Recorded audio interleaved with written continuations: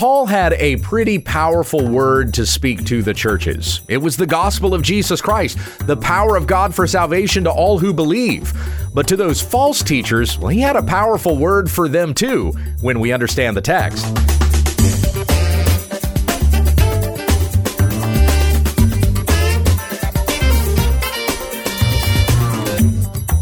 This is When We Understand the Text, a daily study in the Word of Christ, for the sake of the faith of God's elect and their knowledge of the truth, which accords with godliness. Find all our videos and other ministry resources at www.utt.com. Here once again is Pastor Gabe. Thank you, Becky. We come back to our study in 2 Corinthians chapter 10, and picking up where we left off last week, I'm going to start here in verse 7 and go through verse 13 out of the Legacy Standard Bible. This is the word of the Lord through the Apostle Paul, writing to the church in Corinth. You are looking at things as they are outwardly. If anyone is confident in himself that he is Christ's, let him consider this again within himself, that just as he is Christ's, so also are we. For even if I boast somewhat further about our authority, which the Lord gave for building you up and not for tearing you down, I will not be put to shame, for I do not wish to seem as if I would terrify you by my letters. For they say, his letters are weighty and strong, but his personal presence is weak and his words contemptible. Let such a person consider this, that what we are in word by letters when absent, such persons we are also indeed when present. For we do not dare to classify or compare ourselves with some of those who commend themselves. But when they measure themselves by themselves and compare themselves with themselves, they are without understanding. But we will not boast beyond our measure, but within the measure of the area of influence which God apportioned to us as a measure to reach even as far as you. Now, once again, to recap what's going on here, the context of what Paul is talking about here in 2 Corinthians 10. We're in that last section of 2 Corinthians, which is going to go from chapters 10 to 13 to the end of the letter. And Paul is confronting the false teachers here that are wooing some of the Corinthians away from the truth. Remember that to follow Paul is to follow the gospel. All right, it's not the same thing as saying that to put faith in Paul is to be for your salvation. And it's not what I'm saying here. But Paul is an apostle of Jesus Christ. So what Paul said was the word of Christ as given to Paul to proclaim it to the world and to the churches. Paul is talking about his authority here as an apostle. He's making a reference to the fact that he has been appointed by Christ to carry the word of Christ. There's all these false teachers, these men who call themselves apostles, but they are false, that have been proclaiming things to the Corinthians and convincing some of them. So Paul is going to make a very impassioned appeal here in this last section of the letter that goes all the way to the end of the letter. In this last section, he's going to make a very impassioned appeal for the Corinthians, for the hearts of the Corinthians, and even to the point where he will boast about himself, though he does this rather tongue-in-cheek. And we'll talk about that when we get to the boasting section, which is there in chapter 11. But in the meantime here, Paul is making arguments that are in the Spirit of God that will destroy any of these lofty claims that the false teachers have made. So let's go back a little bit to that first section of chapter 10, verses 1 through 6. I'm going to pick up in verse 3. Paul says, though we walk in the flesh, we do not war according to the flesh. Paul saying, though we are just men. Talking about himself, any of the other apostles. We're just men. We walk in the flesh, but we do not war according to the flesh. Verse 4, for the weapons of our warfare are not of the flesh, but divinely powerful for the tearing down of strongholds, as we tear down speculations and every lofty thing raised up against the knowledge of God, and take every thought captive to the obedience of Christ. So Paul is talking about these false teachers. What they proclaim is lofty. It's not really above God, but they think that it is. They think that their knowledge is superior to that of the apostles, the true apostles. And so Paul says the weapons that we have, the true apostles of Jesus Christ, their weapons are divine, divinely powerful for the tearing down of these false words, tearing down every lofty thing that's raised up against the knowledge of God and taking every thought captive and doing this out of obedience to Christ. Now, Paul is an apostle when he does this, of course, but there's a responsibility even that pastors have to do this. A pastor is not the same kind of authoritative position as an apostle. A pastor is going to proclaim what the apostles proclaimed, but he's not receiving new revelation. You know, it's not Christ speaking to the pastor, and so now here's a new word to you that you won't find in the Bible. And such a pastor would be a false teacher in that case. A pastor is teaching what is in the Old Testament and the New and pointing all things to Christ Jesus. A pastor is caring for the flock of God because that's what pastor means. It's a shepherd. So he is tending the flock and doing so with the word of Christ. Even a pastor has a responsibility to fend off wolves, to warn the flock against those who are speaking falsely, who are not proclaiming according to the word of Christ, but proclaiming according to their own knowledge. So one of the requirements of a pastor, according to Titus 1:9, is that he must hold firm to the trustworthy word as taught, so that he may give instruction in sound doctrine and also rebuke those who contradict it. That's one of the requirements of a pastor, written down right there in Titus 1:9. And so even a pastor, even a teacher of God's word has a responsibility to tear down every lofty thing that's raised up against the knowledge of God, taking every thought captive, right? Every thought that comes from the mind of man, everything that would be worldly, any philosophy, any other kind of religion, take those thoughts captive. Point out the errors. Show what God's word says. Here's the truth, so that a person may see that what this false teacher is proclaiming is not the truth. And so taking every thought captive to the obedience of Christ. It is out of obedience to Jesus that we call out false teachers and remind people of the truth of what God has said according to his word. And Paul goes on in verse 6 to say, we are ready to punish all disobedience whenever your obedience is fulfilled. Now, this is certainly an apostolic claim here. So Paul, as an apostle, is going to come and punish those who are teaching falsely. And we have seen occasions in Scripture where false teachers are rebuked and will even die because of the false message that they proclaimed. I think of two successive stories in Acts chapters 12 and 13. In Acts 12, Herod had imprisoned Peter and meant to put him to death, but an angel of God released Peter from his chains, and he just walked right out of the prison, walked past the guards and everything. Remember that story? Then at the end of the chapter, Herod is proclaiming himself as a god. The people are even saying of him that he has the voice of a god and not of a man. So an angel of the Lord, not sure if it was the same angel as the one that released Peter from prison, but anyway, an angel struck Herod, and he was eaten by worms and breathed his last right there on the spot because he opposed the gospel and exalted himself as a god. Then a few verses later, we just continue on into the next story in Acts chapter 13. Paul and Barnabas are preaching the gospel at Cyprus, and there's a proconsul there who is listening to their message. A proconsul is just a governor of Rome, but he's got an advisor to him who is a magician. His name is Bar-Jesus in some translations, Elymas in others. Elymas the magician. He opposed Paul and Barnabas because he did not want the proconsul to listen to what it was that they were preaching. But Paul, filled with the Holy Spirit, said to Elymas, "You who are full of all deceit and fraud, you son of the devil, you enemy of all righteousness, will you not cease to make crooked the straight ways of the Lord? Now behold, the hand of the Lord is upon you, and you will be blind and not see the sun for a time. And immediately a mist and a darkness fell upon him, and he went about seeking those who would lead him by the hand.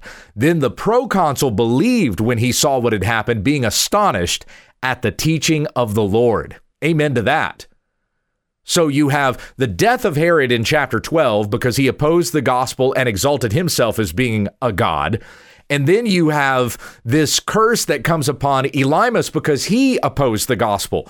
Paul rebukes him, and then he's stricken blind, and he would remain blind for the rest of his days. Meanwhile, the proconsul would believe the word of the Lord, and he would become a Christian. And so as Paul is speaking here in 2 Corinthians 10 about the power he has as an apostle of Jesus Christ, this should cause those lofty false apostles to tremble in their sandals. When Paul says that we're going to come to you with power, if there's not repentance, if there's not turning away from these false teachers, and we will tear down every lofty thing raised up against the knowledge of God. We will punish all disobedience when your obedience is fulfilled. So you might even see the contrast there between Elymas and the proconsul. The Elymas was disobedient. He was punished. The proconsul was obedient to the call of the gospel, and he believed, and so this was fulfilled in him that he comes to salvation in Jesus Christ. So now in 2 Corinthians 10, we go on to verse 7. Paul says, you are looking at things as they are outwardly. Now, this is a reference to those false teachers, those super apostles who are decked out and looking fine, right? They wear the flashiest clothing. They've got the flashiest smiles. They've got those letters of recommendation that Paul had talked about earlier in the letter. Well, we don't need letters of recommendation to you. You are our letters of recommendation. You have come to believe in the gospel because we had proclaimed it to you. So you know the authenticity of what it is that we have preached because you've been transformed by it, is what Paul is saying to the Corinthians. But these guys are coming in with these flashy duds. They're looking like most of the philosophers that will come in to these towns and try to win people over with their lofty speech, with their grandiose and charismatic orations. And so the Corinthians that are wooed by this, that are convinced by it, they're looking at things as they are outwardly. Paul says, if anyone is confident in himself that he is Christ's, let him consider this again within himself, that just as he is Christ's, so are we. Right? If they truly belong to Christ, then they're going to understand the apostles truly belong to Christ. And as I said earlier, to follow an apostle's teaching is to follow Christ's teaching. It's not to look at Paul and think of him as a savior. Paul would certainly not want that. It is to look at Paul and realize that he is sent by Christ, and the word that he speaks is Christ's word. And so to follow his teaching is to follow Christ's teaching. There is no separation between Jesus' words in red in the Gospels and the words that Paul writes in his letters, or Peter writes in his letters, or John writes in his letters. They're all the word of Christ. The red letters in the Gospels and the black letters in the rest of the New Testament, incidentally, even all the words in the Old Testament. All of this is the word of Christ. Jesus said in Matthew 5:18, truly I say to you, until heaven and earth pass away, not the smallest letter or stroke shall pass from the law until all is accomplished. It is all his word. It's all important. All of the Bible is important from Genesis 1 to Revelation chapter 22. We need to read all of it and pay attention to all of it and follow it as it is God's word. And so Paul is saying that to the Corinthians here. If you're of Christ, you're going to know that we're of Christ. But if you're not of Christ, you're going to follow people that are not of Christ. John warned about this, 1 John 4:1, beloved, do not believe every spirit, but test the spirits to see whether they are from God, because many false prophets have gone out into the world.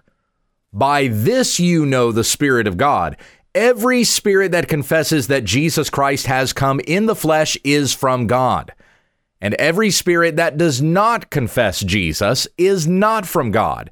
This is the spirit of the Antichrist, of which you have heard that it is coming, and now it is already in the world. You are from God, little children, and have overcome them, because greater is he than he who is in the world. They are from the world, therefore they speak as from the world, and the world hears them. We are from God. The one who knows God hears us. The one who is not from God does not hear us. From this we know the spirit of truth and the spirit of error. So Paul is making that same kind of appeal here to the Corinthians. If you are of God, then you're going to listen to those who have been sent by God. But if you're not of Christ, then you're not going to follow those who have been appointed by Christ. So as you are of Christ, so also are we. Verse 8, for even if I boast somewhat further about our authority, which the Lord gave for building you up and not tearing you down, I will not be put to shame. Why is Paul an apostle? So that he would go proclaiming the gospel of Jesus Christ to the Gentiles, to all the nations, for the building of the church. Every single person that turns from sin and idolatry to the Lord Jesus Christ and follows him, that is another person that has been added to the church, and the church grows.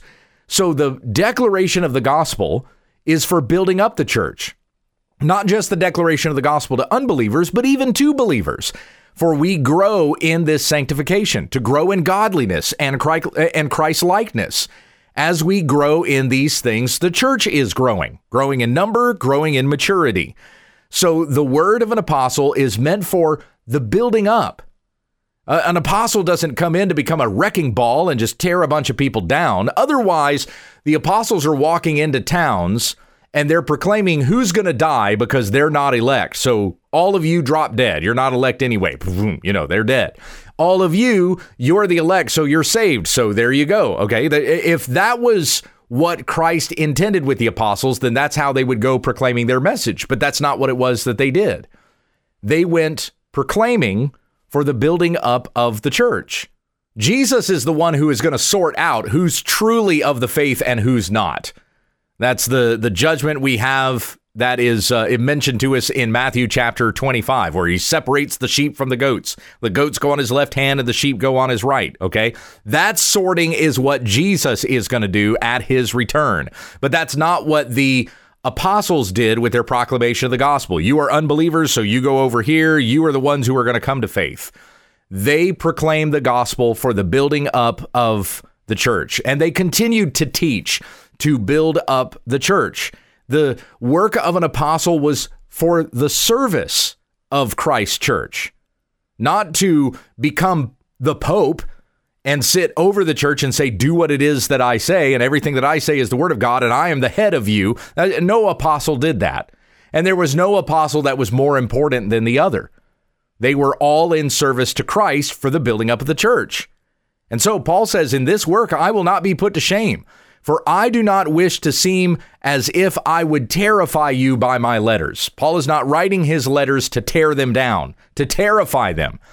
He's doing this to build them up. Even this appeal that Paul is making right here is not to terrify the Corinthians. It's so that they would rejoice in the truth.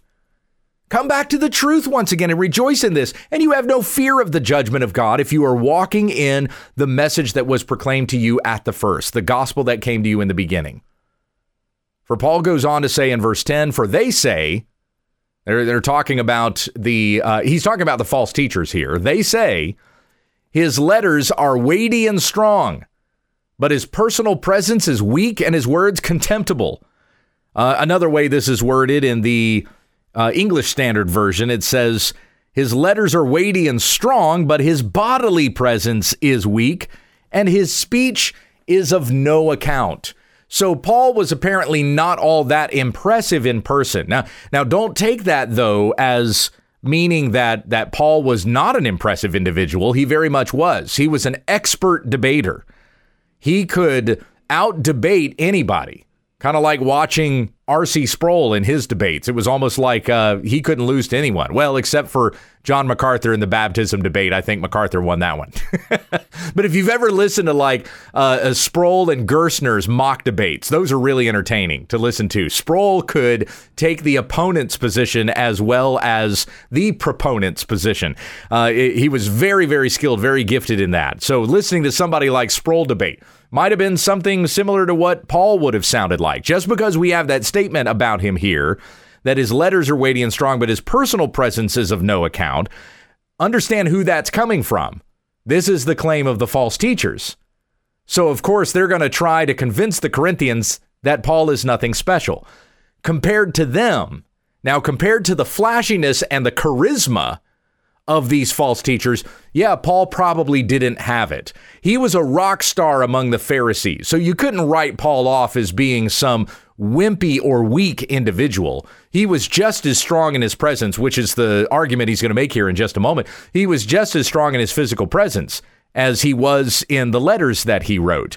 But he just probably didn't have the kind of charisma that one would expect compared to these other philosophers. We tend to think of Apollos being a better orator than Paul, and that was probably true. The Corinthians preferred Apollos to Paul because he was a better public speaker. Now, of course, that preference was according to the flesh. That was not a healthy spiritual preference. But anyway, just goes to say that Paul was not the best speaker in the world, but you shouldn't write him off as anyone weak or contemptible. It's the word that we have here in 2 Corinthians 10:10. Paul, verse 11, to say, let such a person consider this, that what we are in word by letters when absent, such persons we are also indeed when present. If you consider the words of my letters strong, then you will consider the deeds that I perform in your presence to be just as spirit-filled. And once again, that's something that should make the false teachers tremble in their sandals. What is Paul going to do when he gets here? What sort of rebuke will we face? What sort of punishment will come upon us because of the false words that we have proclaimed? So Paul says in verse 12, for we do not dare to classify ourselves or compare ourselves with some of those who commend themselves, but when they measure themselves by themselves and compare themselves with themselves, they are without understanding. So Paul's argument here is we've been appointed by Christ. They've been appointed by themselves. And so consider the word of Paul. Consider the word of an apostle is to follow the word of Christ. Any other teacher's word is going to be a false word. Let's finish there with prayer, and we'll come back to 2 Corinthians 10 tomorrow. Heavenly Father, give us a spirit of discernment that we may understand the truth from error. We know the gospel of Jesus Christ, he who died on a cross for our sins and rose again from the dead, and whoever believes in him will not perish, but have everlasting life. And we test all things according to the true word that has been given to us in the Bible, so that we may live according to your name and live with you forever. It's in Jesus' name that we pray. Amen. Thank you for listening to When We Understand the Text with Pastor Gabe Hughes. If you'd like to support this ministry, visit our website, www.utt.com, and click on the Give tab in the top right corner of the page. Join us again tomorrow as we continue our Bible study when we understand the text.